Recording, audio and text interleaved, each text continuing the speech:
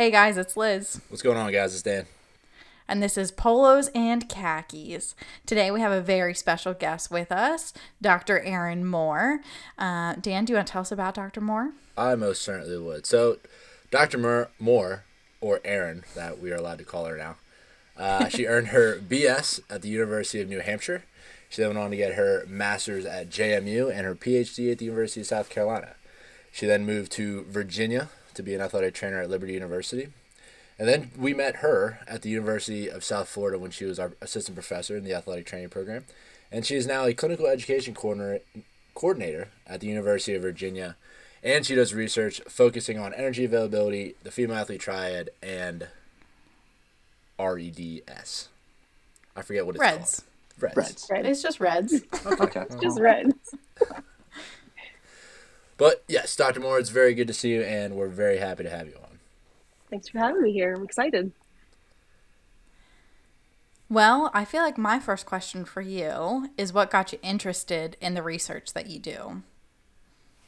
So I think working with athletes and being one myself, what kind of affects an athlete's performance, because that's the priority, right? We want to perform well, and we want to be healthy. So especially when I switched over to more the athletic training side of things, how do I keep my athletes healthy and performing at a high level, right? And that's twofold. We can't always, right, especially when you're dealing with injuries and things like that. What we don't realize that there's a lot that goes into our injuries that could be prevented by sleeping, by eating healthy, right?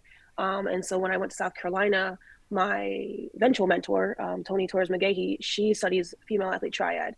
And so that's kind of where I started under her. And I was really excited about that. And it's just kind of taken off now. And it's a huge topic, especially when you talk about the mental health side of performance as well. And that's something that kind of is incorporated in REDS and female athlete and male athlete triad. It's kind of looking at just performance overall. And that's really cool because I think that's, as an athlete, as an athletic trainer, that's what you want for your athlete or for yourself. So it's kind of where it all started. Yeah. It's an interesting way of thinking about it. I never considered female athlete triad or Reds as a part of like overall sport performance, but like that makes a lot of sense. Yeah. I think it's just crazy the progression of sports. Like back in the day, it was just show up, practice, and go home. And now there's so many intricate things that can just go on to the background of like how do we perform better. Like sleep, nutrition, hydration have all come to the forefront, and now the female athlete triad and Reds and all that stuff that everyone just takes a like. It's cool, but also like weird at the same time that how far the sports performance side has come since the 50s and 60s. I think part of it is if you look at, I mean, follow the money, right? Unfortunately, that's kind of a big thing. You follow the money, and what's happened, especially now, it's going to get really interesting. And I think you guys actually posted something about it today on your Insta, is now we're having college athletes that are making money and are signing contracts. And when you look at the money, you look at the contracts, you look at the games being shown on TV, back in the 50s and 60s, we weren't watching sports like we do now. I mean, we literally have 24/7 sports. That didn't used to happen. We now have betting games. You could bet on pretty much everything from bull riding through, Friday Night Lights, high school games, which is kind of sad and disturbing. We've got Friday Night Lights on TV. That used to never happen unless maybe local news came and watched. So I think that's really where that push comes from. And now it's how do you get better, and how do you get better legally, and also the gray area of it's not illegal yet. So because they can't figure it out. I think I'm old enough to kind of remember when Balco was kind of a big thing where they were literally testing their athletes and giving them different strains that weren't being caught in drug tests to get them performing better. Until then people finally catch up to them, and then they create more, strains of different type of androgens and things like that to try and get their athletes better. So it's been a push that's been coming, but it's really following the money. Kind of going to the gambling side, like during COVID, like you could Google like marble races, and people were like gambling on marble races. Like it's actually absurd at how the measures that people go on to try and make money on sports and things like that. So people make a living out of it, but good for them. I think as an athletic trainer, as an athlete, you weren't allowed to bet and gamble as an NCAA athlete, back in the day at least. And as an athletic trainer, you really weren't allowed to either, right? Because you kind of have insider information. So you couldn't be betting on your own team when you know, like, oh, my star player's out. Can't really bet on that. Wouldn't be it's a little unethical. So for me, I've just never betted. It's just something I don't do. I think it's an unhealthy habit at times, or it could become one. So why, don't tempt the devil kind of thing. So today we're kind of focusing on the female athlete triad and Reds. Obviously, Dr. Moore and Liz are pros at it since they got some published work. So congratulations to the both of you guys on that accomplishment. I was able to read it today. I had to get it sent to Liz because apparently it's $24.99 online. So I could have just sent you the hard copy. Yeah, Liz did that. But it's shocking. You got the originals. Yeah. But good for you. It's for selling. And a lot of iterations of drafts, too. Oh, yeah. Like 16 different versions. $24.99. It's pretty steep price. But so if you had to give an elevator pitch to someone or just kind of give, the basic, non-healthcare professional version of what the female athlete triad is or what Reds is, how would you describe it to them and how would you properly educate them on, like the signs to look out for? Yeah, so I think, so this is the little bit of a spiel is that Reds and the female athlete triad, and now the male athlete triad is also being recognized by the Triad Coalition. They're similar, but also different. So you have to kind of understand that and their approaches. Reds is much more of an approach about performance, whereas I feel like the Triad Coalition is a little bit more about health that assist with performance. And those are very different operating systems when you actually break them down.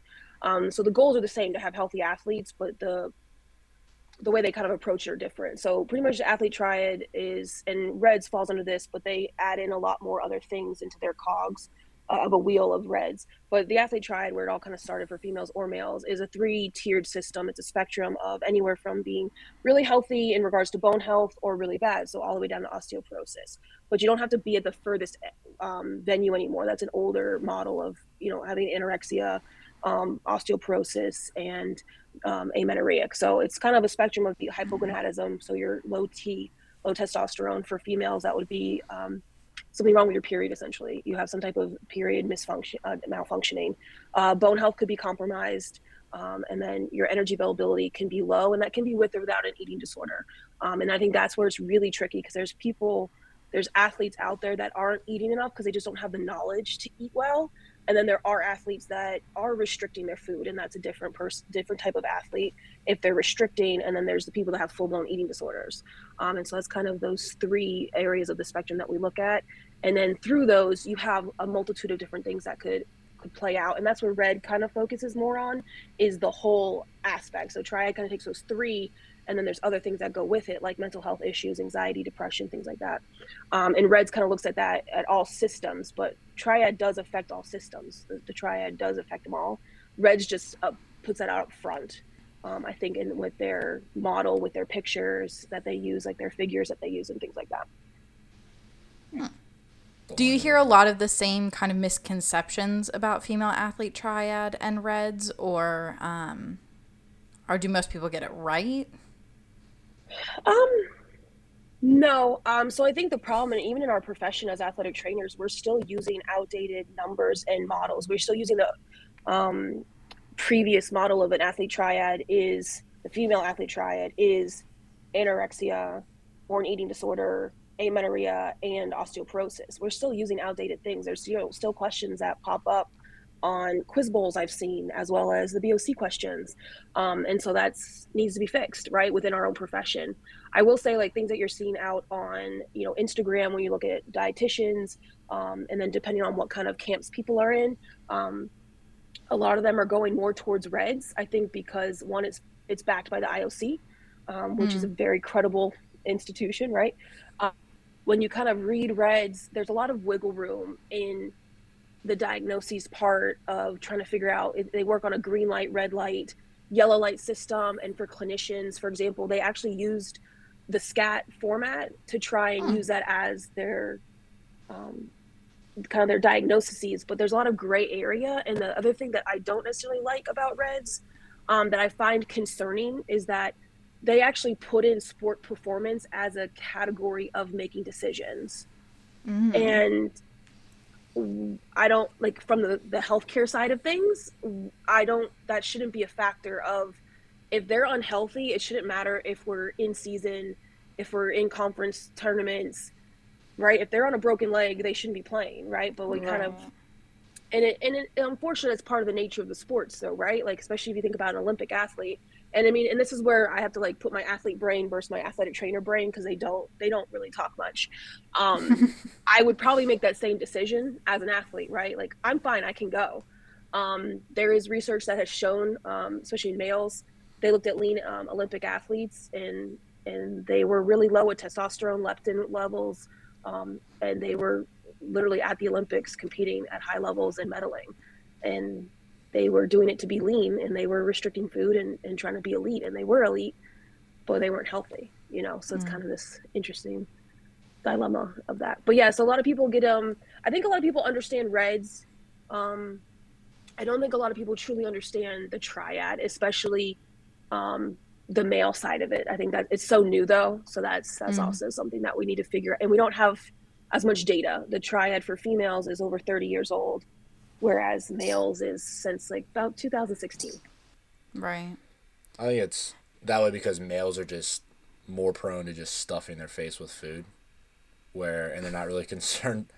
They're not, yeah, to a point, but like, I feel like females are more concerned about like body image and things like that than males. Like you said, to an extent. So I just feel. Research that shows that Sunga Borjan, she's part of the Reds coalition with the IOC. She used to be with the Triad as well. And she's actually looked at a lot of athletes versus non-athletes, and it doesn't matter male or female. Athletes tend to be more focused on food or restrict or have disordered behaviors when it comes to food, so it doesn't really matter. Women do tend to be, we definitely have more women. The other thing too though is, and this goes across the board for a lot of men in a lot of areas, they underreport. And so a lot of males are going to underreport. And then also there's something that I kind of talked about with my mentor. A lot of the things that we use when we talk about disordered eating or eating disorders, one of the biggest questions is this drive for thinness. And that's much more of a female, versus now when you look at males, it's a drive for leanness in males. But we don't ask those questions. We ask thin, and guys are like, I don't want to be thin, right? I want to look. And if you look at society right now, you look at what we see, right? You get Thor, you get The Rock, right? Like you get Captain America. Like, these are not tiny little guys that you, so when you look at Batman, and like go back to like the 1960s and 70s of Batman and Robin and Superman on the heroes on the TV, and Spider-Man, versus now, they're ripped and big, but they're lean. And I think that's the difference of languages between males and females. So I think some of our questionnaires need to change. It's more specific to male driven questions. And then underreporting, I don't think we're asking males enough, because we have that assumption of, oh, this isn't a guy issue, this is a girl issue. Well, no, they're guys are, go look at all, like half your meatheads in the gym, and they don't eat certain carbs. They overeat protein. They they're restrict. If you're restricting food, that's not an eating disorder, but that's some type of pathological behavior. That, why are you restricting? People won't eat cookies for 6 months. Like, okay, that's restricting. Like, so I think there's a little bit of that misconception. But yeah, the research is males are not as driven. But I think too, the other issue with the male is they burn so much more. So I think they're the more inadvertent Mm. um, LEA. So meaning that they're just not eating enough for what they're burning, right? If you take some of these cyclists, some of these rowers, they're burning over 3,000, 5,000 calories. That's a lot to put back into your body. Mm. Like, have you tried to eat 5,000 calories in a day? Like, that's, it sounds all great, but like, that's hard to do actually, and to do that consistently when you're training. So I think some of it's like, is more that side of it, and not truly an eating disorder necessarily, but maybe some pathogenic behaviors, maybe just inadvertent LEA. I think the other thing too is that male reproductive hormones are more robust than women reproductive hormones. So males can bounce back. Um, and we've seen that in some of the literature, especially when you look back at Friedel et al. He looked at U.S. Army Rangers and during Ranger School, and the ones that graduated about 4.5% body fat. So they got really skinny, and they were under multi stressors, so lack of sleep, a lot of stress. They were in starvation states. And what was interesting is Some hormones went increased, like cortisol, cholesterol's increased, but your leptin, your insulin, your testosterone all decreased during certain phases. Then after about 4 weeks, they had a refeeding, and everything went back to normal after just one massive refeeding period for a week. Men are not going to respond that way. So that's also another issue of, I think men are going to be harder to find when those are happening because they can rebound really quickly. So I think that's another issue too, right? If you restrict for a couple weeks and then all of a sudden, like, okay, I'm having a rest week and I'm eating like the same amount, the males are gonna rebound, whereas a woman wouldn't, unfortunately. So I have so many thoughts. I think the under eating concept really hits home because working with my men's soccer team last semester, all the guys are like, yeah, like I'm eating enough, and they tell me what they eat, and it's like, do you realize you need to burn so much calories like just to maintain like basic metabolic function like in your body? Like I don't think they like it's what 15 to 2,000 calories just like to break even, and then on top of we're practicing going to class and things like that. Like you see the light bulbs going in their head. It's like, oh yeah, like I'm not even close to where I should be to even like maintain like the weight that I should be at. Um, so it gets to the point where yeah, like I eat enough, but it's not like enough to the point where like we're talking about performance and having the right levels. yeah. Well, and it's interesting too, a lot of freshmen in general, when they come to college, for example, you know, they start, if you have a walking campus, you could start walking up to 3 4 miles a day depending on your class schedule, right? And they don't even think about that it's not intentional exercise, but it's going into your total daily energy expenditure that you used to not probably do in high school. Most people who probably either rode the bus or drove to high school, you drive around everywhere else. Whereas college, a lot of the colleges out there, you're walking everywhere. You're walking to the dining hall, you're walking to classes, you're walking to practice, you're walking home from practice. You want to go to your friend's house, you walk there. And so that inadvertent kind of exercise that's very low level, but still a lot more activity than you kind of realize. And so you'll kind of notice that freshman 15 that they talk about a lot doesn't really happen on those walking campuses because you're walking everywhere. Um, but yeah, no, guys, I don't think we teach enough in even middle school or high school enough about what is actual nutrition, what is actually healthy. Um, and it's interesting. And then, you bring in the societal components of it. There's not very many rom-coms or funny movies or, all these different movies out there about working out and living a healthy lifestyle, right? Like we don't see that. We only see like the really, crazy side of things, at least for women, but then, men too. Like, um, you know, you don't see Thor out there working out and, Captain America doing some push-ups and stuff very often. So, it's just interesting where that all kind of plays into all of it, and it's interesting what we see, and how much we're actually intaking that we don't realize.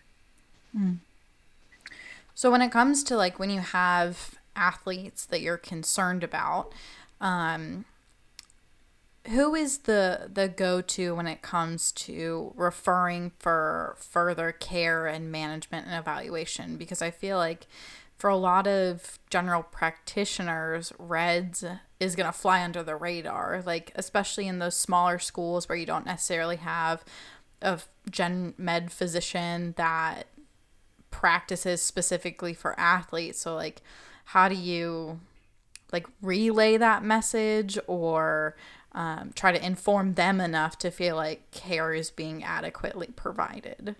That's a great question. Especially for your middle school, your high school athletes, if you can refer to an RD, I think they're going to be much more educated on this, both Triad and Reds. If you follow anybody on, Instagram, LinkedIn, Twitter, your RDs are talking about this stuff. And so that's really awesome. Um, and then other than that, besides doing your homework and just seeing what they specialize in, and if they specialize in athletes, that hopefully means they know some stuff.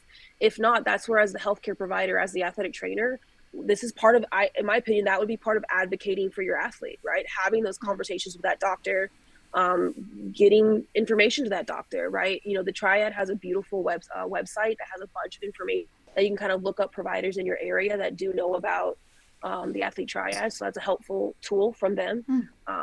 They also have literature on there for lay people. They have literature more for, you know, the nerds like me. So that's helpful. But yeah, so I mean, I think one, if you can get into an RD, that's going to be a much easier way to get that done. And then, you know, but it's somewhat of a crapshoot, if excuse my language, of trying to figure out which docs know about this or they're going to treat it appropriately, because that's kind of what, you know, bringing in your RCAT that you wrote, you know, that's kind of a big deal of mismanagement of this. um so Yeah. I had a high school cross country runner who came to me, and it was textbook. She was like, I was gonna say "Hey, classic. yeah." She was like, "Hey, Miss Liz, I haven't gotten my period in a couple months." And I was like, "Sick. Awesome." And I asked her, like, "What are you eating? How much are you eating? How often are you working out outside of your runs?" Because that's another one that I feel like nobody was taking into account, that she was like lifting 4 days a week on top of running like 8 miles a day. And so her parents were like, "Oh, we'll just take her to the pediatrician. Like maybe they'll know, because she's only 15." And pediatrician just said, "You know what? Your hormones are just like still balancing out. Yeah, you know, you're just, it takes time." And I was like, "No, no, no, no, no, no, no, no, no, no, no. We're not gonna like continue to do this for several more months while you quote unquote balance out. No." But of course, to a parent, like, what do I know as an athletic trainer if her doctor told her that everything's fine? And it was infuriating, to say the least. And luckily, I had a good enough relationship with the athlete where I could just say to her directly, like, "I want you to try eating X amount of this, this, and this. Like, I want you to cut back on your lift days. Like, we gotta balance this out." And fortunately, it only took 2 months to get her at least like to get a period. And I was like, "Oh, That's awesome. bless the Holy Spirit." But it was rough to like have to. I felt like I was colluding with my patient against a doctor and her parents, because nobody else thought there was an issue. Because at that adolescent age, for some reason, everyone thinks you're not supposed to get a regular period. Yeah, and that's like an old adage, and you know, it's so interesting looking back, because people I think people in our generation and like a little bit younger are so used to seeing female athletes that you really don't remember the first woman went running the Boston Marathon, where they literally, and like, we'll see pictures every once in a while pop up every year. But I'm like, no, do you really realize that we didn't have sports? Like, we didn't have scholarships. Like, and that was not very that long ago. Like, and even the science behind how they literally believed that a woman would like die trying to run a marathon. Like, it would harm our bodies to be athletic. Like, literally, we would just implode or something. I'm not even sure exactly what they thought, but they thought like horrific things were going to happen to us. And now, and like, I'm such privileged that you know, you look at the, you know, the original, like I call them the original Olympic teams, but you look at the original women's soccer, like the Mia Hamms, the Julie Foudies, Joy Fawcett, Lily Chastain. Like, these women not only were amazing women athletes, they went and had babies and came back. You've got Allison Felix, who's now the most decorated women's track and field athlete, or any athlete, sorry, track and field athlete, who got dropped from a brand because she got pregnant and then came back and won some medals. I'm just saying, like, so no, our bodies can do amazing things. Just, we gotta just keep things regulated. And the sad part is there's actually a pretty easy solution when it comes to Reds and Triad, and it literally is food. It's just when that relationships get really bad, or there's not knowledge of how do I eat. And yeah, I had college athletes that in season they would lose their period, and then it'd go home for Christmas break, it'd come back. When we got back to 20 hours in springs, they'd lose their period. It'd come back when we dropped down to 8 hours. And I'm like, they were at 11 and 12% body fat was their quote unquote fighting weight. And I'm like, this is too small. But they didn't want to listen because they're being praised and they're starters and this is just what they know and they're successful at it, but they weren't breaking. That's the hard part too, is when it's not to the point of your body's breaking. Like, because let's be honest, I mean, as women, it's sometimes, you know, not the worst thing not to have your period, right? Like, it's actually kind of convenient. So you're kind of like, oh, this is okay. But it's not healthy. And so, you know, that's where it kind of comes down to. And especially at 15, 16. Like those are such critical ages of building bone for later on Mm-hmm. for osteoporosis. And that's the thing too, you're having to think at a 15-year-old, which they're not going to do, about when you're 60, 70 years old. And you only can build up to about age 30. So if you're not having your period from 15 to say 20, that's 5 years you're never going to get back of building bone, of building your health for when you're 60, 70 years old. And that's going to be terrible if so it's definitely, it's hard to combat that. And I think hopefully, like doing these podcasts, always sharing, like on my Instagram, I'm always sharing female athlete triad stuff. I'll share red stuff. I don't necessarily have a problem with reds. I think some people, there's kind of a little bit of a war sometimes, but I don't care. It's similar information. So as long as we're being healthy, let's share this information of that it's okay to eat. It's okay to eat carbs. It's okay to eat fats. It's okay to have ice cream. If you're eating it 3 meals a day, that's a different conversation. Maybe that's another eating disorder we need to work on.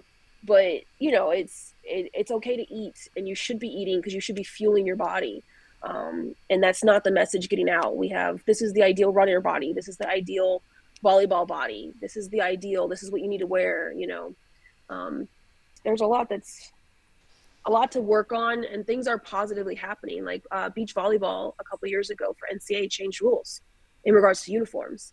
They have Mm-hmm. to wear a tank instead of bikinis now, and that's huge. But then you also have a pro volleyball team, beach team, getting fined for wearing spandex and not bikini bottoms. You know, so we're getting there, right? Slowly getting there. One of my concerns always, and Dan, I feel like you've seen this too, is like the amateur dietitians or the amateur nutritionists on like Instagram and Twitter, and they're like, this Yeah. is what you should eat in a day, or like, watch what I eat today. And it's like, oh God, no, please, nobody watch this. It's not good for you.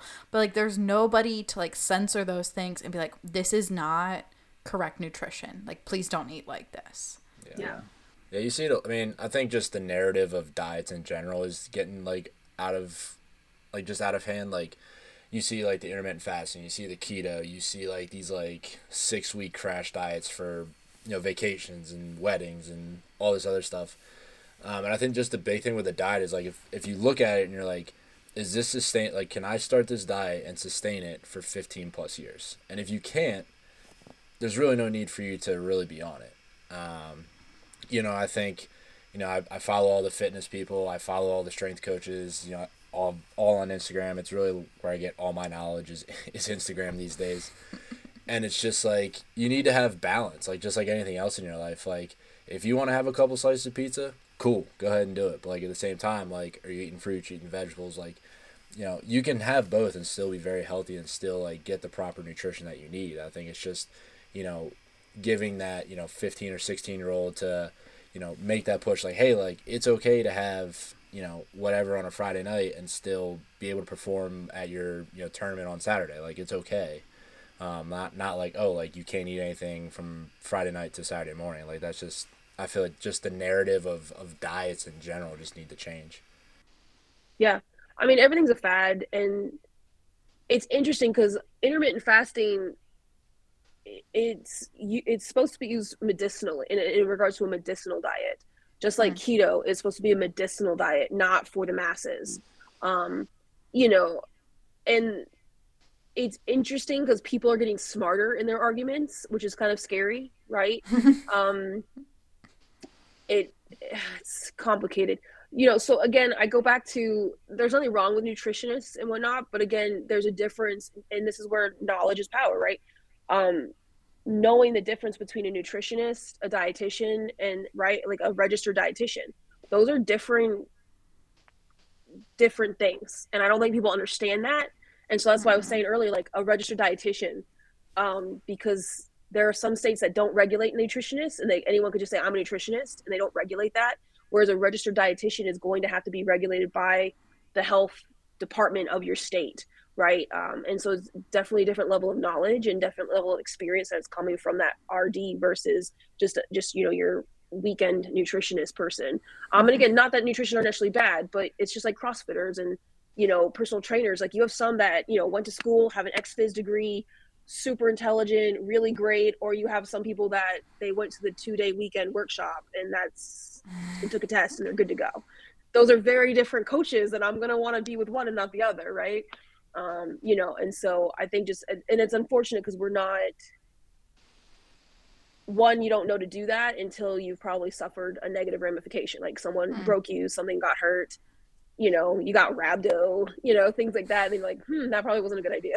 like, and so that's the frustrating part. And, Instagram, social media is like, I just want to be like, where are the fact checkers on that? You guys want to fact check these other things. Can we fact check these things too? Because that's not real. So that's the frustrating part. But yeah, you just have to combat it with truth and like try to keep, I always try to repost and tag people or repost people's things on purpose so that people will see it and hopefully go to it. And that's why I also don't like, I'm not super flashy on Instagram. I don't think my public page, at least. I keep it open. Anyone can follow me for that reason, but I just repost as much as I can. Like when the Female Athlete Triad posts something, I'm posting it. If a dietitian's posting something, a registered dietitian's posting it, I repost it. There's other places that are really awesome. Like a lot of the sports nutritionists from universities are starting to really post things out, and UNC's does a really nice job. I really like their posts that they have out of their nutrition department, their nutrition program. I think I follow Vandy. One of my favorite dietitians, I've actually worked with her, Kelly Pritchett. She has her own Instagram page and she posts a lot of stuff. There's another former, she's a former athlete, Maria something, I forget what it is, but she was a former synchro swimmer, and she's a registered dietitian, and she posts a lot about just health, like what is healthy food. Like cookies are healthy, right? It's food, you're fueling your body. It's just, so are vegetables, so it's just combating misinformation and just trying to educate your athletes. And we talk about that in athletic training a lot with our students, of constantly educating your athletes, advocate for them and educate. So it sucks though. That's the downside of anybody can post whatever they want. Yeah, I mean, you see the fitness people that have the six pack, they're toned, and they're like, oh, like this is what I eat in a day, and then they're like, it's not even. They're like 5'7", and a girl's like 5'9", 5'10". Like, oh yeah, I can eat the same thing, and it's no, like, that's just not. But how it's not even that. You've got angles, and you've got that too. Photoshop's a really good thing. And they could just be lying the whole time. I'm just saying, like, it's not real. Nothing's real on the internet. Just at this point, just don't believe it. If it's a picture and not a moving, then I'm not believing that's their body anymore. Because my favorite Instagram still of all time is Strength Coach with a whiteboard, because they make fun of burpees, and I think it's the greatest thing ever. I repost it every single time because I think burpees is the most useless exercise ever. That's a separate conversation, though. No, it's okay. Shout out CrossFit. It's not a useful exercise. I'm also really curious, like, how much of our sport nutrition is lacking for female athletes, because so much exercise physiology research is based only on male athletes. Like, how can we actually get an accurate understanding of what a female athlete needs in terms of fuel and recovery if we haven't really assessed how a female athlete is different from a physiological standpoint than a male athlete? So it's like the double whammy of lack of information, of like, we lack research, and then people say whatever the frick comes to their brain, and like it makes me really tired. No, it's incredibly frustrating. This woman, Alyssa, I'm going to say her last name wrong, Olenek, the list method. It should follow her on Instagram. She's actually getting her PhD out of Georgia right now, and she already started kind of her own company, and she puts out programs for weightlifting and also hybrid weightlifting and running programs. And that's what her research is on. It has been and is continuing. Her dissertations continue on exercise for women, like what is actually happening with exercise and physiology for women. And you're exactly right. That's exactly what we need right now. We need to know that difference, because all of our recommendations, a lot of our stuff is based off males, and they work differently. They metabolize at a faster rate than women. They have different metabolic demands than we do, and even just their body composition. They're like, whether you want to produce a child or not, a female body is designed to have the capability of doing that.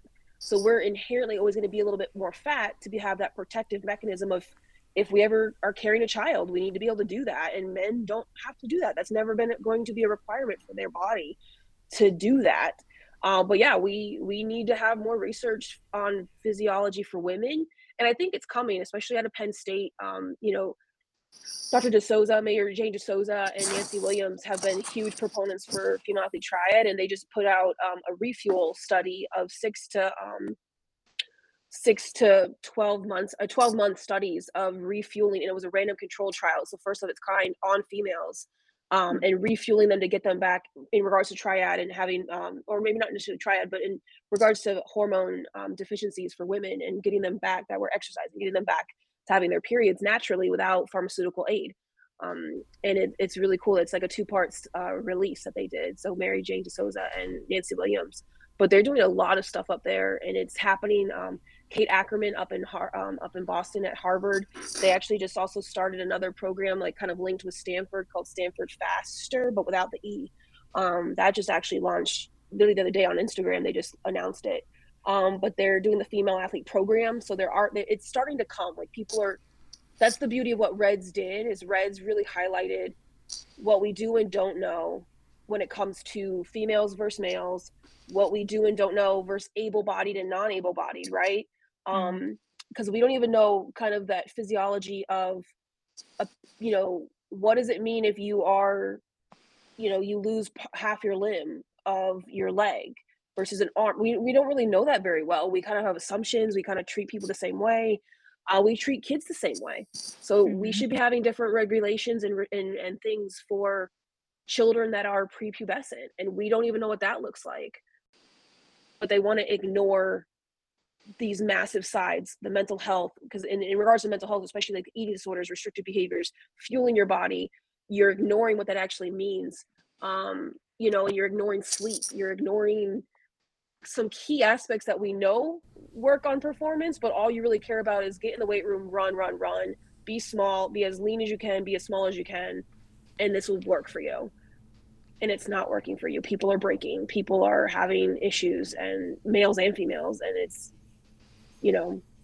like wrestlers, I've always get so mad about wrestlers when they make you drop a weight class. And I'm like, and then you wonder why they just lost. You made them lose 10 pounds in 5 days. And then you wonder why they can't wrestle at a high level. Like, this is not rocket science, people. So it is frustrating.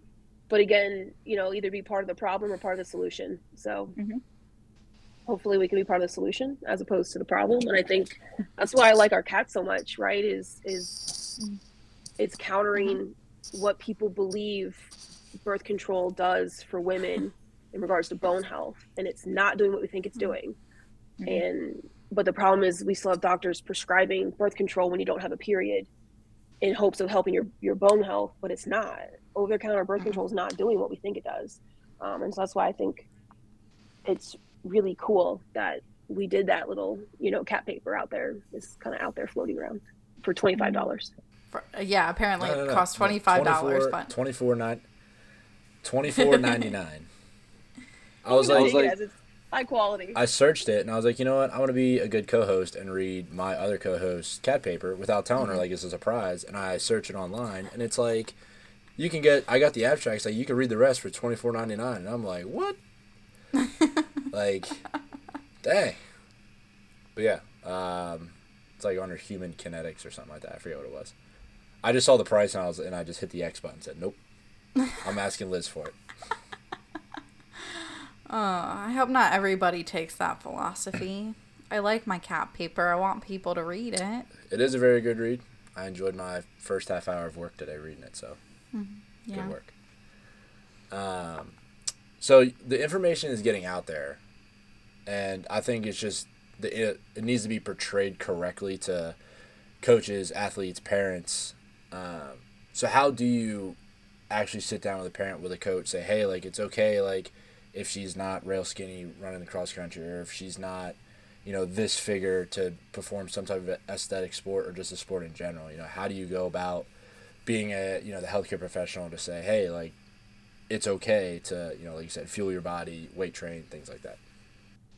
Yeah, I mean, I think think one, relationships really do matter. What is your relationship with your coaches? What are your relationships with parents?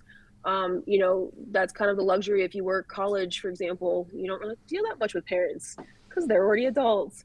But in high school, you do, right? Like they're minors, and you need to respect that. If they're middle school, you need to respect that. That the parents do have an influence on that. I always go back to performance, and um, something that made me really mad when I was working clinically is I had a kid that she was recruited at age 16, and she was a stud volleyball player, right? Blew out her ACL, ended up doing it twice in high school, back to back years. Um, Mm. Came, and that's something different. That just was part of, you know, that is what it is. Came, but the thing is right, like she was one of those late bloomers where, you know, when you're 16 playing high level sports, you look a little bit different, and then kind of puberty hits you and you look a little bit different after that. And the thing is like this kid was a stud though, right? She we registered her freshman year to recover from her ACL, her second one, and then she came back. And I mean, when I mean stud, I mean she went freshman player of the year, she went scholar athlete like team. She also went player of the year for the whole conference. Like this, she swept all the awards, right? Fast forward 2 years later, and the coach was having conversations in closed rooms of like, and he was tricky because he wouldn't say it outright. Like he wouldn't say you need to lose weight. He's like, this is what a volleyball player looks like. This is what a good volleyball player looks like. Or he'll say like, you know, you look different than when I recruited you. Uh, Okay, well, she's 21 now and not a 16-year-old child. So that's one. But what's interesting is, right, she's still like, when you look at her vertical, you look at, you know, what's her kill count? What, you know, you look at these, what's her blocks? And she's performing at a high level, and her vert's up, her blocks are going well. She goes home over the summer after these conversations, and she was trying to lose some weight for coach. She sat at 21% body fat. Okay, not fat, mm-mm. very healthy, producing very well. So she came back on campus for preseason at 18% body fat, and before our first tournament, she was having pain in her lateral low leg, and I sent her real quick before we traveled to get an X-ray because I was like, something's just not adding up. Like it kind of presented like a perineal strain, but I'm like, Mm. she didn't have any mechanism for that, so I'm just like, let me just go. She blew up and swelled up after a really hard jumping day, and I'm like, something's not adding up. We need to go get a picture. So we get a picture. She comes back. Literally get on a plane. I get a phone call like on the plane. I get off. I check the message. Doc's like, it's broken. So she has a broken fib, which that doesn't even make sense either because a fib is a 16% weight bearing bone, and it's like, how do you break that? You know, and you know, you're just looking at it and you're like, okay, was 3% body fat really worth her sitting out for 8 weeks? No, never is. I don't think it is. And so that's where I go, because that's really like the push, right? Like, what is the motive? They're wanting to be skinny. How's your vert? Is it where you want it? What are your numbers in the gym? Is that where you want it? What's your runs are? Like, you know, like what are your points looking like? If you're producing, your body's doing what it's supposed to be doing. So get over the size idea if you're producing the way you want to produce. Or like, what's your energy level like? You've been cutting carbs out, and now you're dragging butt on sprints and coaches on your butt. Why don't we eat again and see what happens? Like, let's play this game with me. Let's eat a little bit and see what happens. Um, you know, and then same thing. I had another freshman female that she's being told to look like her other counterparts, um, who were basically 11 and 12% body fat, and so she tried to get down to 12% body fat, lost her period. Um, Her vert started to go down. We got her up to 16% body fat, and she was amazing, right? Like she went back to being amazing, right? And so it's just, I try to use numbers that are factual and that are performance based to try to really get the conversation away from food and away from, you know, if it's a body image thing. But then you have to also just realize, like, is this bigger than you? If this is disordered eating, if this is eating disorder, you've got to refer that out. That is not in your capability. But if it's just an easy conversation of like they're just starting to kind of just do something because they think this is the thing to do, just nip it in the bud, like catch it, nip it in the bud, and just say, hey, look, your numbers are doing really well. Like you put this up in the weight room. This is awesome. Your vert's doing well. and get those numbers, right? So you have them. And that sometimes when they're not full blown eating disorder kids, they're going to turn right back. You kind of just turn that ship right back around. So that helps. So I'm big on, and that's the point. Everything's about performance. So I just try to keep using that as my friend and their friend of, it's okay to be 2% more body fat on you because you're killing it on the scoreboard, right? You're killing it in the weight room. You're killing it here. Everything's looking good. And that means a lot to them when they can say, oh, you're right. Or you're broken, which one did you want to be? Or now you're broken. Both good evidence to present to a coach. Be like, hey, listen, instead of telling her to lose, 2 or 3% body fat, this is what she's doing now. Like, why change it? Literally, if it ain't broke, don't fix it. I made that comment. I actually did say something because I was pissed at that point. I mean, after you rehab a kid back from her second ACL, you go and tell her she's freaking fat without telling her, but she basically says she's fat and like she's not fat. I mean, this girl could put a ball down on the 10-foot line. It's impressive. That's impressive. I mean, like, she was producing. What is wrong with you? Like, leave her alone. Let her do her thing. I'm sorry she doesn't look like a child. If you want your athlete to be a child, go coach youth. Like, right. I don't know what to tell you here. So hopefully you have good coaching relationships and foster those, and foster those relationships as best you can, and then just educate, right? Like, really just kind of, this is what healthy is. This is what's, having snacks around. I had a really great relationship with my assistant coaches, and so we always had really good snacks on the bus. And I don't like when coaches have rules where they like weren't allowed to have sweets during the season. And I'm like, go sneak an ice cream at Sweet Frogs, please. Like, I had to tell my anorexic kid, I was like, I need you eating Sweet Frogs once a week. And she's like, what? And I'm like, and you can't be putting fruit on it. I need chocolate or some kind of sugar, not fruit.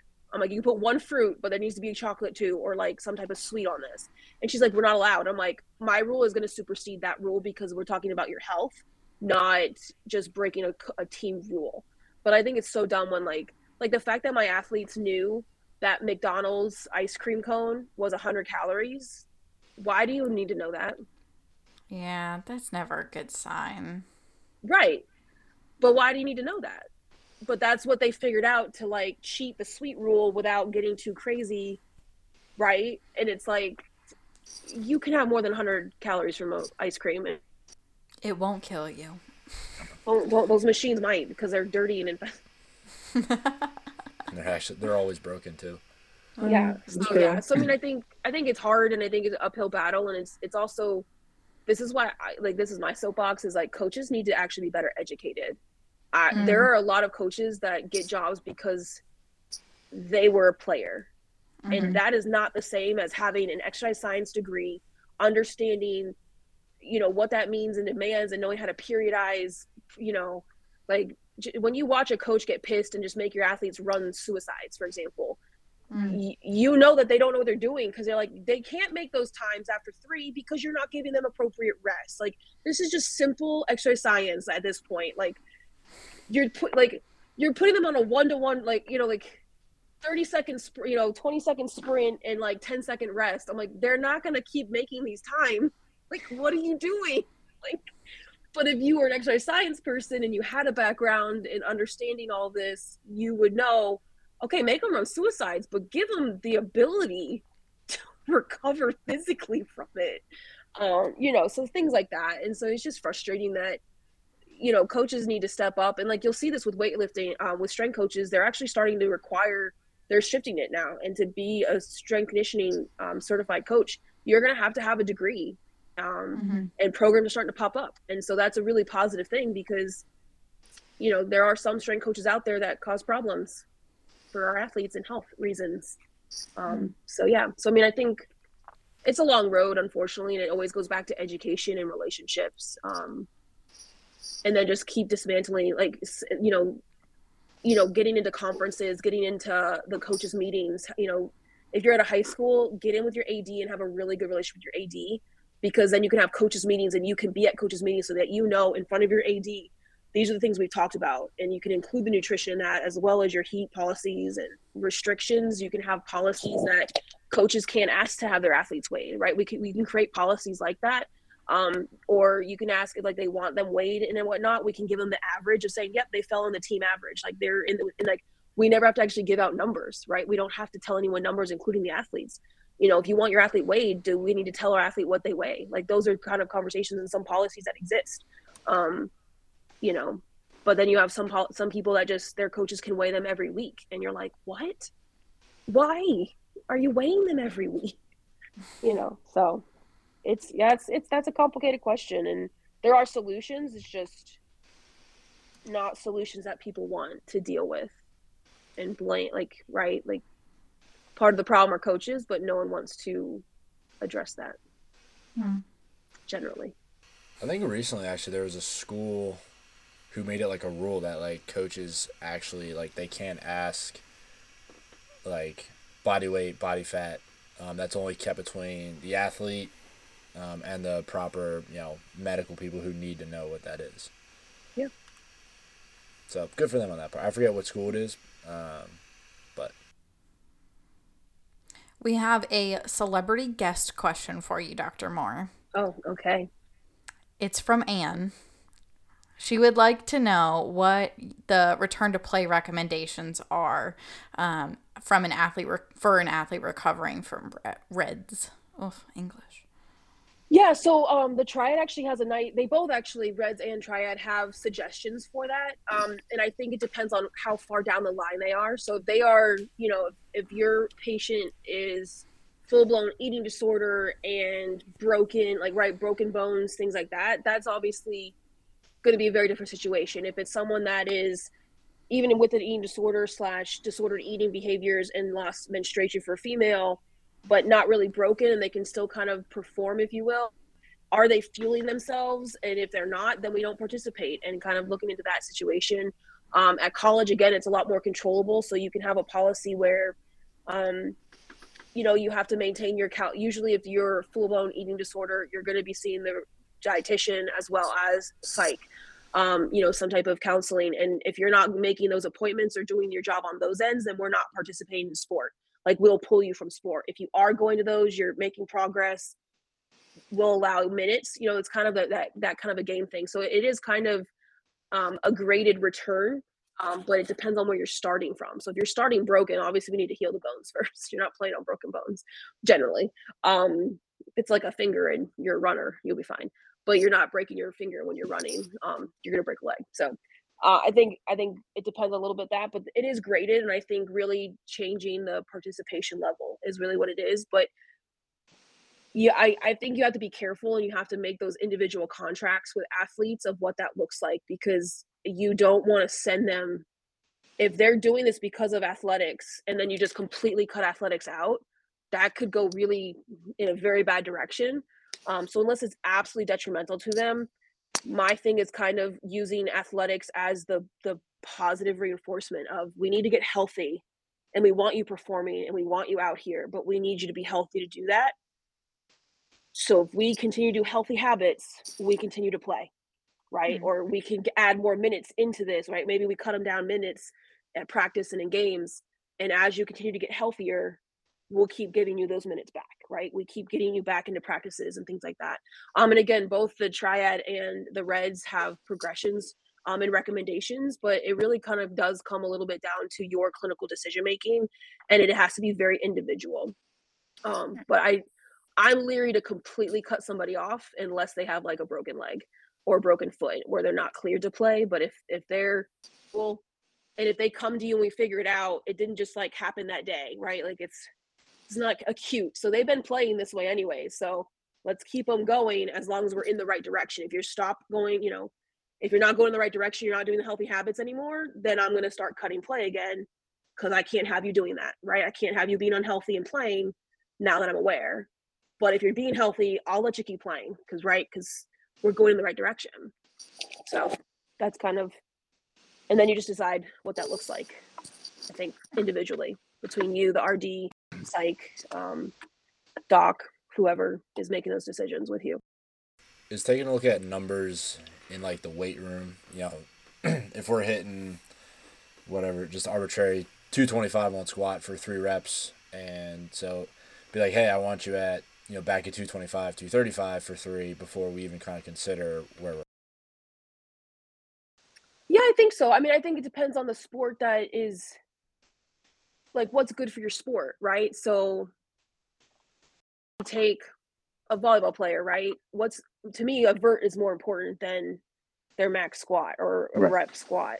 Um, so what does that vert look like? Are we back? Are we missing our vert? How far off of that vert are we? You can look at body fat percentages and kind of know. So my one kid that I was telling you about that went down to 12, but we got her back to 16. She didn't get her period back at 16. She get it back at 19%. And she would only get that when she would go home. But the minute she got back on campus and was exercising at high levels, she dropped back down to 16. And that was our agreement of like, I'll look and I'm going to tell you you're good. And when you're not good, that means you're below 16. And she, we're kind of talking about those ideas. And so you can use different numbers. You can use performance. If they're a basketball player or a runner, like what times are going to be really easy to use, right? Whatever you're kind of using in preseasons to use as qualifiers. So like soccer players do, 300s. Basketball players sometimes do 300s. Like, what does that time look like? Where are they sitting at with that time? How are they recovering from those events? Because they might be able to actually hit, right? Like they could hit, but how effortful was that? So getting an RPE number on that, right? Kind of things and moving forward. Um, and then being manageable, because the thing too is, especially if they're restricting their food on purpose and it is a full-blown eating disorder, that's going to be hard to eat again. And ideally you want them eating those nutrients, but Gatorade's calorically expensive and it can be a good tool. So like something we did with my kid, because she was full-blown anorexic at this point, and we had to increase by 250. We were trying to increase her calories by 250 for a couple weeks. And we had a plan. I showed her what 250 calories look like. It's really not that much, right? It's a little bit peanut butter. Mm-mm. It's not that much. And 2 days in, she's like, I can't do it. And I was like, can you drink Gatorade? She's like, yeah. I'm like, so we had a secret bottle of Gatorade at practices. And if she drank a whole thing of Gatorade, do you know how many calories that is? I'm gonna say like 250, 350. I hope. 300. Yeah. So, so we were able to supplement that first week. And then I told her, hey, I'm going to want to bring this down to half a bottle and then maybe a granola bar, right? Like, let's try and get half a granola bar. So like we had to slowly train her body to eat again too, because that's also a problem of they don't know how to eat. They have a lot of anxiety about eating. Um, but so it may not always be performance number wise. It could also just be, I need these kind of calories, or I need this increase of a calorie. Are we hitting it? And how can we be creative about hitting it? So as long as we're going in a correct direction and whatever is meaningful, I think, to your patient, could be sprints, it could be verts, it could be calories. I think those are all viable options. It could be body fat percentage, it could just be weight. And I wouldn't tell them those numbers, like the weight and the body fat, but it could still be whatever's meaningful, I think, to your athletes is going to be the best tool in that regard. It's a good question, though. You've got your cat paper published or is in future publishing. I'm not sure how that works, but It's published. oh, It's okay. out. Well, the copy Liz sent me says it's like in publishing. It hasn't been published yet, so I didn't know if it was fully out yet. What was that like? I mean, just I've heard Liz, the corrections you have to make, the submitting, resubmitting, getting it back. What was that process like? What were the challenges that it brought, and kind of what was the most rewarding part at the end? Yeah, so I think for me, well, first and foremost, research is like this really interesting, almost like abusive relationship where you're Mm-hmm. gaslit of like, suck it up, just accept it, accept it kind of, and you don't have a choice. So it's this really weird thing that you get yourself into when you go into like research mode in that regard. I think one of the hardest things for me was being the mentor and trying to explain to a newbie person, like newbie researcher, this is part of the process. This is, and like, nope, this is frustrating, yes, but we still got to kind of pick and choose where we're just going to like suck it up, pay the piper, if you will. And I think the frustrating part was I knew we had a good paper, And I do think a lot of the comments really did make it better, but then there were also, it's just frustrating to, and then we had a frustrating part because we went into one journal and they made us do was it three total revisions with them? 4. We did 4 revisions the first time. Oh gosh. Yeah, so we went through 4 revisions, which is a little excessive. Usually it's about 2 to 3. Yeah, it was a lot. Reject you at that point. They're like, just, you're done, right? So to go through 4, I'm like, there's no way they're going to reject us now, like by having us do this over and over again. And then they did. And I'm like, that was blindsiding for me because I'm like, I've never gone that many revisions and not been accepted on something. And then to have that and to turn around and try to be the mentor to 2 students that are like, what? And I'm like, I don't know. I don't know. And, but I'm really am proud of them. I think it's one of my things is like, I'm proud of their resiliency. And then we went to another journal and it was really interesting because we had like very minor comments and it was like done. Like, I think Liz and I spent 10 minutes Yeah. very few comments back on the second journal. And then it was like, we're good. And we're like, so it couldn't be more polar but the edits that we did get obviously made the paper better, which is why it was probably easier to get in. And that's part of research is picking the right journals. And sometimes you think it's a good journal but then they don't think it is, I guess. I don't know. Sometimes they're like, no, we don't want this right now.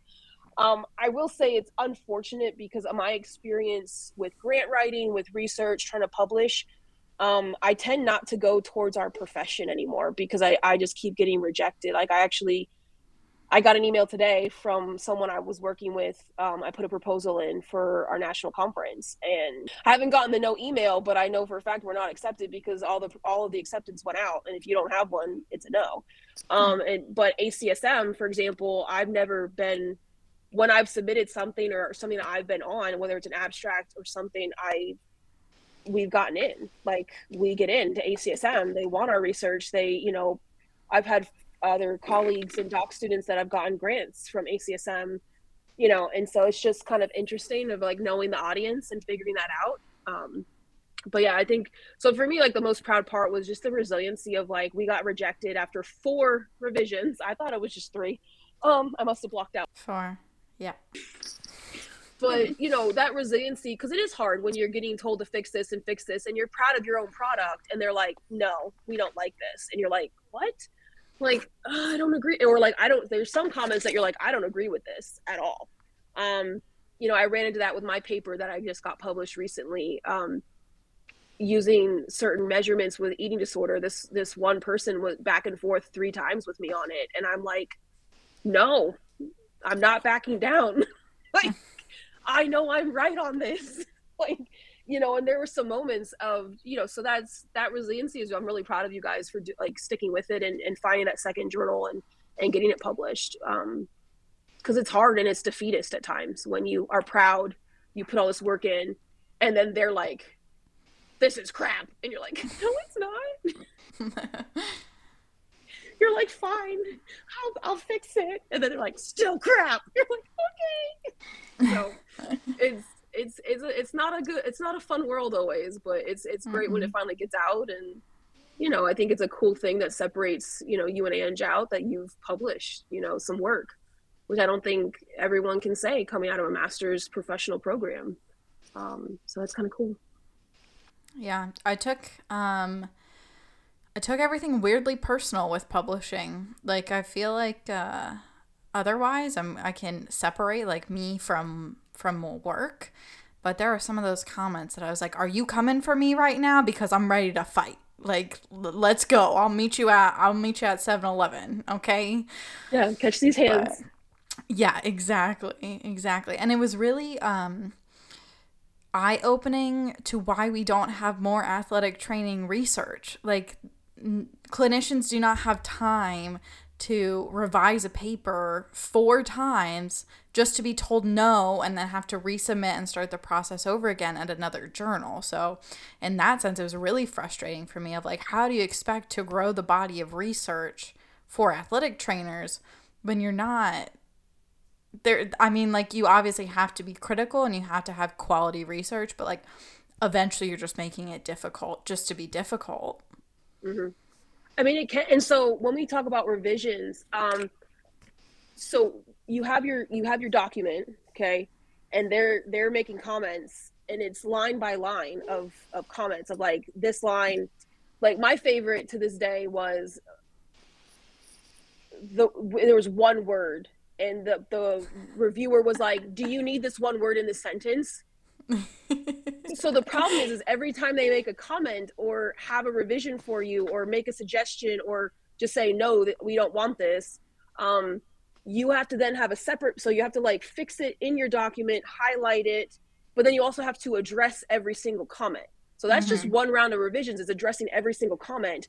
And you don't have to change everything, right? But you still have to address it. So then you're like, there were times where there was a couple comments where we were like, no, da da da, so and so said this and blah blah blah blah blah, and we rewrote this for this reason because of so and so da da da da da. And like, so then you're having to go get that literature to make sure you're like not making this up, and like confirming that, don't lie to the reviewer, like don't misquote somebody else, you know.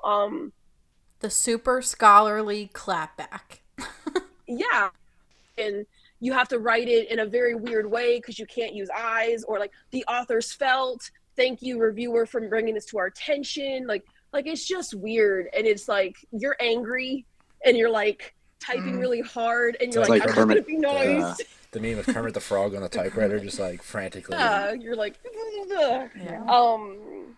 Yeah. and then you have to like pick and choose your battles of like, what hill am I willing to die on or not. I got a little mad when people try to like throw references at me when I feel like there are some things I do know, like I'm familiar. I can whip out names and like studies because I know when they were from. I feel pretty good. I've read them like for 5-6 years straight now.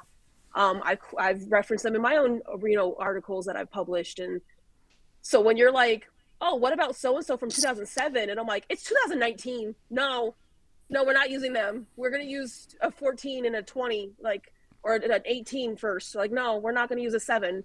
Like, don't come at me with literature that I know. I'm the actual expert here on this. Like, hold up. That's where I got a little offended. And then you have to, like, check your ego, calm down. And then you write back respectfully, thank you for the suggestion. We will look, like, authors have looked into that. However, we feel so-and-so from 2018 represents this research better. Like, like, you're just like, come on. So that's one round of revision. And then you send it off and you're like, okay. And then you get it back and you have to redo it all over again. And you have to redo it all over again. And then you have to redo it. And then we were asked to do something that was not in other papers of this journal. We had to like take the interaction, like the interactions, and put them into a table and Oh, yeah. Just like statistic stuff that made no impact on any of the research that we were talking about. It had no effect on our paper, but they were like, we just kind of want this table. That was a hill I was going to die on. I was not going to do that. and all these, I did it. I took one for the team. I had to call the person and ask them, like, what do you mean? Because I've never seen this before. I even talked with Dr. Hall and Dr. Lopez because, like, right when I was there, and I was like, and they've published in this journal, and they were like, yeah, I've never had to do that. And I'm like, we're looking at we went back through other, articles published, and it was not in their articles. And I'm sitting here like, not to be all big in the shoes, but, it's hard when you've got a good product, and then you're looking at something that's published, and you're like, why are they not accepting ours? Like, I feel like at a minimum, we're equal to that paper that's published. And, so again, it's challenging, and the point is to make the paper better. And I mean, I've been a reviewer, and it's usually a reviewer too, and I have been a reviewer too, but I also am very mindful of I give real suggestions. I think that's the other thing too, is reviewers sometimes are like, how do I want to say this? They just like don't care for something, and they feel like because they don't care for it, something else could be better. Yeah. Or they just say something like, oh, my favorite is like they had like one word from our paper and then question mark. And I'm like, what does that mean? Right. What do you mean by this question mark? So I'm very cognizant as a reviewer that, like one paper I was reviewing, they reported all of their results via statistical testing. And that's just not really how you usually do that. You do it by your aims. And so I wrote that out. I was like, you need to redo your results section completely. You need to report your findings via your aims. And I copied their aims like down, be like, aim 1, report your results from this, and then aim 2, report. So like I at least try to help, because I know what it's like to be on the other side of like, what does that mean? So it's frustrating to say the least, but generally the reviewers are trying to make your paper better. They're trying to make sure that it's high quality enough for that journal. And then it comes down to fit. I think that's the biggest issue. So yeah. But yeah, it was fun, right? Woo. We got good memories now because of it. Yeah, we got. Yeah. It's out. That's what matters. It's out, and you're published, and I think it is a good cat. I think it's kind of on the forefront of the conversations that are happening now, in regards to women, and I think it's cool. That's the only thing that really gives me solace. It makes it worth all of the 5 total revisions. Yeah, the like 15 documents that I think are still somewhere on my hard drive of different versions of our cat, that like it's important information, and I'm glad that it's out there and that people will hopefully reference it when they make decisions, and God willing, an athletic trainer will step up and tell a provider like, no, you're not giving my athlete birth control pills to give her a period back, because that's not a real thing. Yeah, and, we just need to feed her, right? Feed her, right? And it'll come back. So if that helps one patient, then I think it was worth it. But I was convinced I was growing gray hair through that process. You probably did. It's okay. It was, and again, that was one of the biggest struggles of trying to be the mentor of like, I knew that was coming at us, but then we also got to like 4th revision where I'm like, this is not normal. How do I keep them okay when I'm now mad and I'm like not understanding why we have this many revisions either? Like, because I was like, be prepared. We're probably gonna have to do 2 to 3 revisions, right? Like I was like, these are the steps that's gonna happen. Like they'll either completely reject us straight out. So like that's the first win if they don't. If they send it to someone to review, that's another win. And I was like, so we got these quick wins, and then it was like, no. It's like, sorry, don't know what to tell you now. But yeah, no, it's cool that it's out, and I completely agree with your comment about, having clinicians put out research at this rate, like, right, like there's not a lot of avenues for field studies, right? We want things to be laboratory, especially in those big journals, but clinicians aren't going to have those. They're going to have field stuff. They're going to have just a smaller population, and it doesn't mean it's not worthy to understand or know what's going on.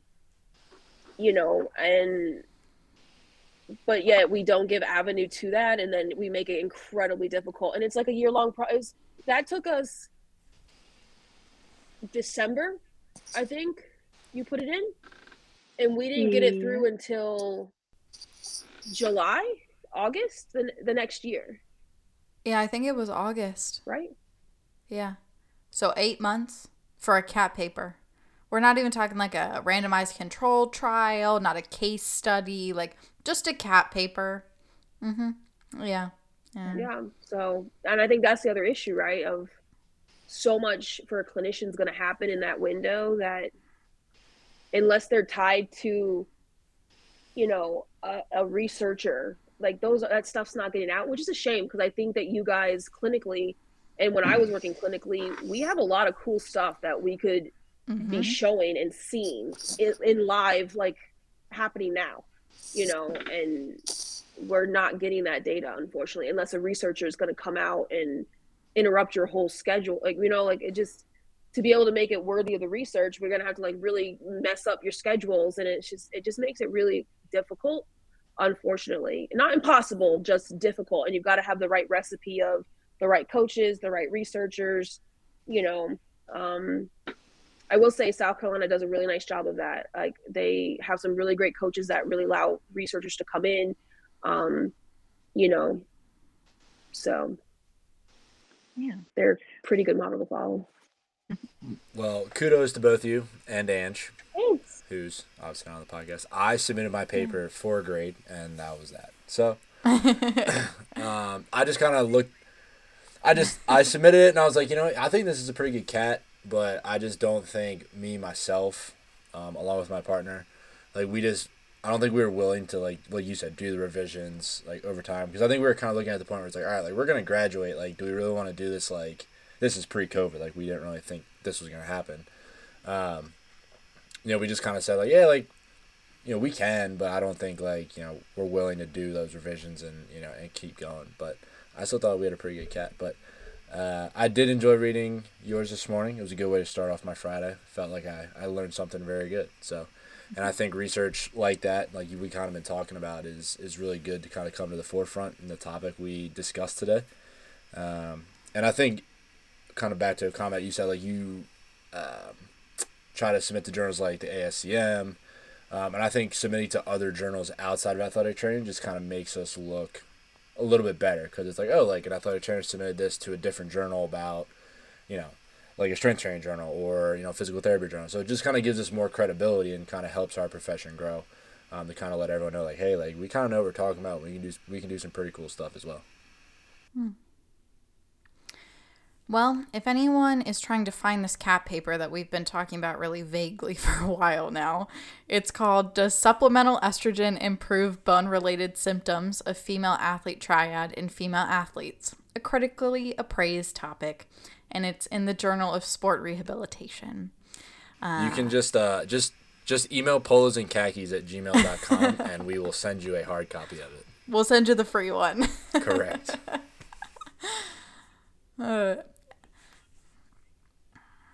It's true. And it's a quick read. It's a cat paper, so it's not going to take you like 3 15, hours to 20 get minutes. through. Quick read. Yeah. But if you need the summary, it says don't give your female athletes birth control pills for female athlete triad purposes. If they just don't want to have babies, you do you. But But if you want bone health, the pills are not doing it. Pills are not doing it. Yeah. Food is good. That's what we learned today. Dan, do you want to hit Dr. Moore with our standard question?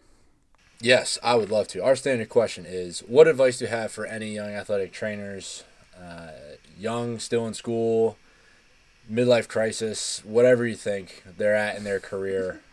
What advice do you have for them?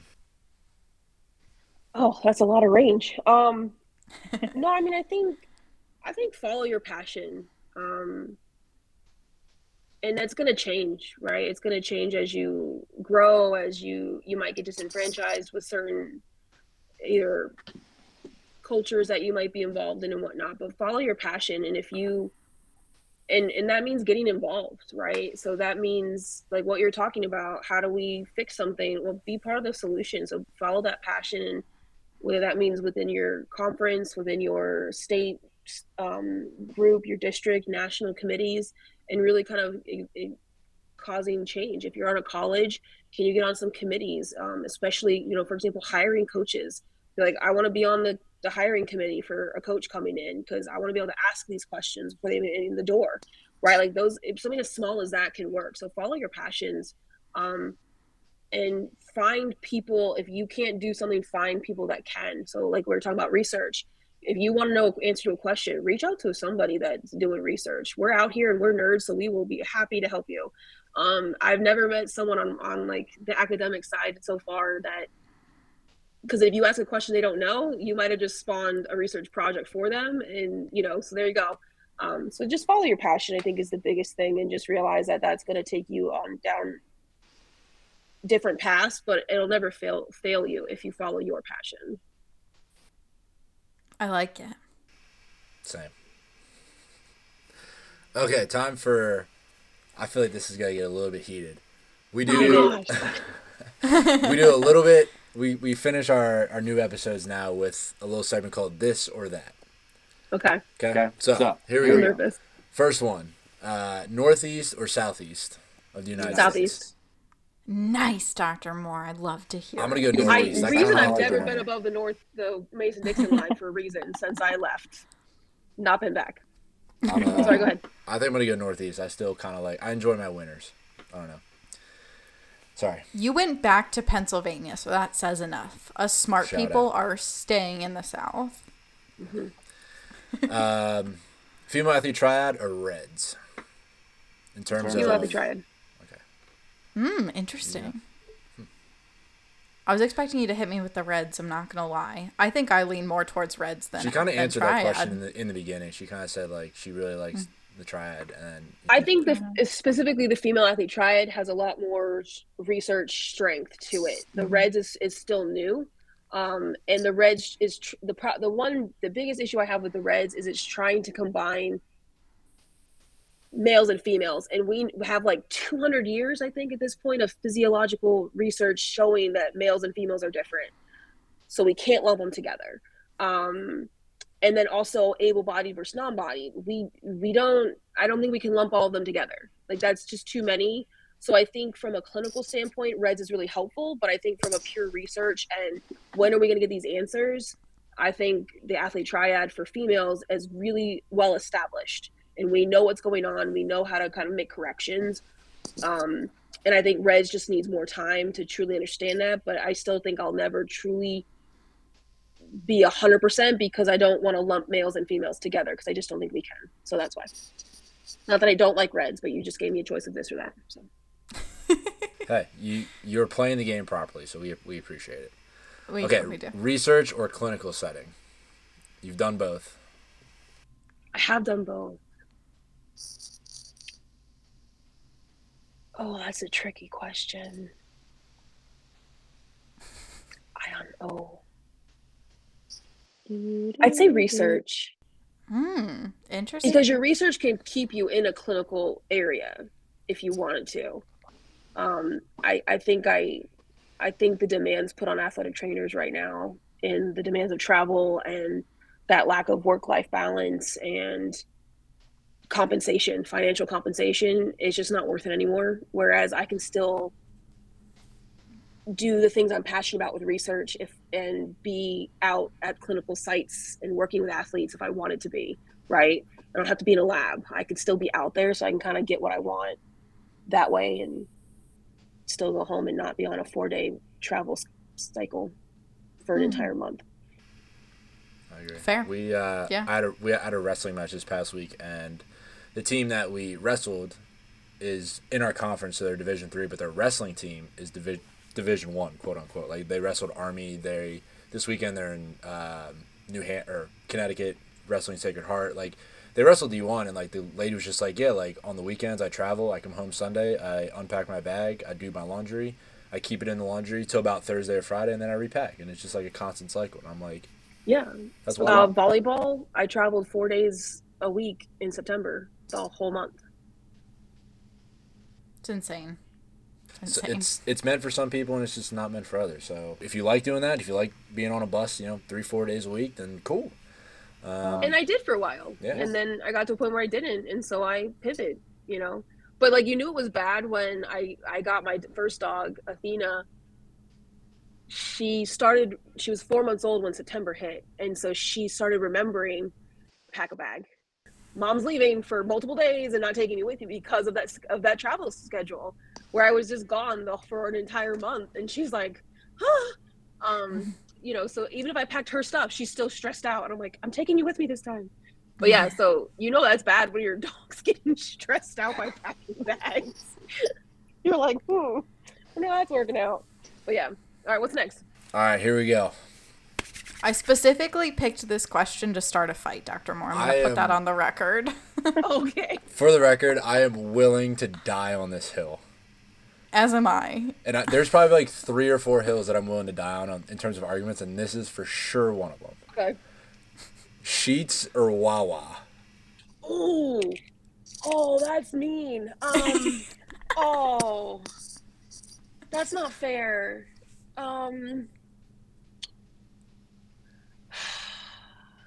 That's not fair. Dan and I both have very strong opinions. A couple years ago, I probably would have said sheets. I think now I'm more of a Wawa. Yes! Victory! Sheets definitely's got the better fries. If you're gonna, I would not get fries at Wawa. But I think Wawa has a better selection of like breakfast foods. They both have really clean bathrooms. I do like that. Um, Great Great rest rest stop I mean, to really material. throw like a wrench in the system, Loves, they've got dog parks when you're traveling. So Yeah. That's not part of the argument, Dr. Moore. Don't. I'm just Nope. saying. No No sidetracking. sidetracking. I think Wawa. I think I'm officially a Wawa girl. You know, they both have free tire fills, but That's I don't key. know. I think Wawa. The quality of food is a little bit better for me at a Wawa. 100%. Sheets will have a bigger menu, but will the food be as good? Absolutely not. Like their burrito like breakfast thing is really good. They've got a really good chicken panini at Wawa. Like I mean, But can you get a chicken sandwich with mozzarella sticks on it at Wawa? but I would never eat that. So But you have the choice of doing that at Sheets. Here's my thing. I will give Wawa its chops. Like if if I'm in a pinch and I have like 2.5, 3 minutes to like grab something in a gas station and go, I hope there's a Wawa around because they have better grab and go stuff like subs, wraps, things like that. They also have the Jocko Go Fuel. Really like those. Sheets needs to go get on those like ASAP because then I'll literally buy stock in them because they're really good. But if I want to like go into a gas station and I want to go to like a touchscreen MTO menu, I want Sheets yeah, because the selection's just you're like your own artist. Like you can literally create any type of sandwich sub what you want. You can do the same thing at Wawa. No, you can't. Don't be. Can you? Yes, you can. Can you roll in there and hit the screen and say, "I'm gonna have mozzarella sticks, mac and cheese bites, and jalapeno poppers at the same time"? No, you cannot. But still, it doesn't matter. Right. You have the option of doing that at Sheets. At Wawa, it's boring. Now, I will say, the one thing on the MTO menu that might be better than some Sheets stuff is Wawa's mac and cheese with chicken tenders on top. See? And No. That is it. Other than that, no. all right.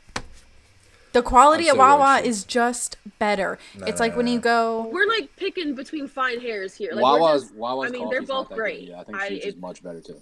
I always recommend when people are traveling, especially up 81.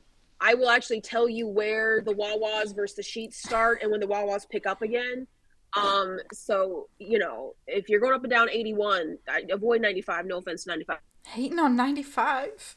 Yeah, don't go 95. In the South, it's different. I mean, in Northeast, 95. South, 95 is a very different conversation. Listen, I've spent Northeast, many 95, dumb. I spent many times on 95 from Jacksonville, Florida, all the way up to D.C. That's a long haul. But it didn't get rough till D.C., did it? Exactly. Northern North Carolina, Southern Virginia, around there. That's when it kind of got rough. It gets bad. It gets bad in Pennsylvania. Because There's 95's not in Pennsylvania. 95 goes Yes, up it to is. Pennsylvania. No, it doesn't. 100%. Yes, 100% it goes does. the entire East Coast. No. The way I go is. Oh, that's different then. I But go- 90, okay, it goes that's- up the entire East Coast. Yeah, well, I've never been on that part of the 95. But I'm still dying on the hill. Okay, I'm still dying on the hill that Sheets is better than Wawa. Let's not avoid the top. That's fine. That's fine. I mean, you're splitting hairs. I mean, they're both. If you're in a jam and you see a Sheets or Wawa, that's your destination. Go for it. Like, go. Sheets. you can die on your hill while I eat my Wawa. But do you have like? But this is the other thing though. Like, this is why it's a hard question. Do you have a Sheets and Wawa in the same facility? Like, Yes. like vicinity? Mhm. Where? In PA? PA, we got it all. Oh, that's pretty much the only state that I think has both. Maryland and Virginia, I think, have both. Oh, really? Okay, Maryland definitely does. You worked at Liberty, so I know you've been there. What is your go-to cookout order? I know you've been there. I've actually never been to Cookout, but one of my athletes, they were really sweet. My tennis boys, they brought me a chocolate Oreo chocolate shake, so I will go with that. That's the only cookout I ate. I don't eat out a lot, like especially at like my fast food is like Chipotle, like once every like 2 months or 3. Qdoba is better than Chipotle. Okay, no. That's another hill. Ew. I don't know if I'm Ew. willing to. I don't know if I'm willing to die on that hill. Actually, I'm definitely 'Cause not it's willing to die on that wrong. hill. It's definitely right, but don't worry about that. That's not a hill you should even approach. Moe's, I'll give you Qdoba, but I don't know. I think I'm going Moe's. I do love me some Moe's. But yeah, if you go to Cookout, you got to get the tray with chicken tenders and a quesadilla, and then you get a milkshake as a drink. Fantastic. Yeah, I don't eat out much, so I especially junk food stuff. The only time I'll eat there, like those kind of foods, is if I'm traveling. Well, on your way back to Charlottesville, I know there's probably a cookout around there somewhere. So I'm sure there is. Excited for doing. Thanks for letting me do this. Thanks for coming on. It's a topic that I am passionate about, obviously, since we suffered for it. But, yeah, you're gonna hear Liz and Dr. Moore's voice a lot more than mine in this. At least in the first like hour 15 minutes. In the last 15 minutes, I go off on my sheets rant. I get my voice in there. Yeah. On the real important topics of life. Yes, the hard hitting questions of life. Well, hopefully you enjoyed our sheets and highway talk to finish the show. I did. Well, thanks again, Dr. Moore, jumping on. It was great to have you. Thanks. Thanks for listening, everyone. And as always, remember who you are. And make good choices.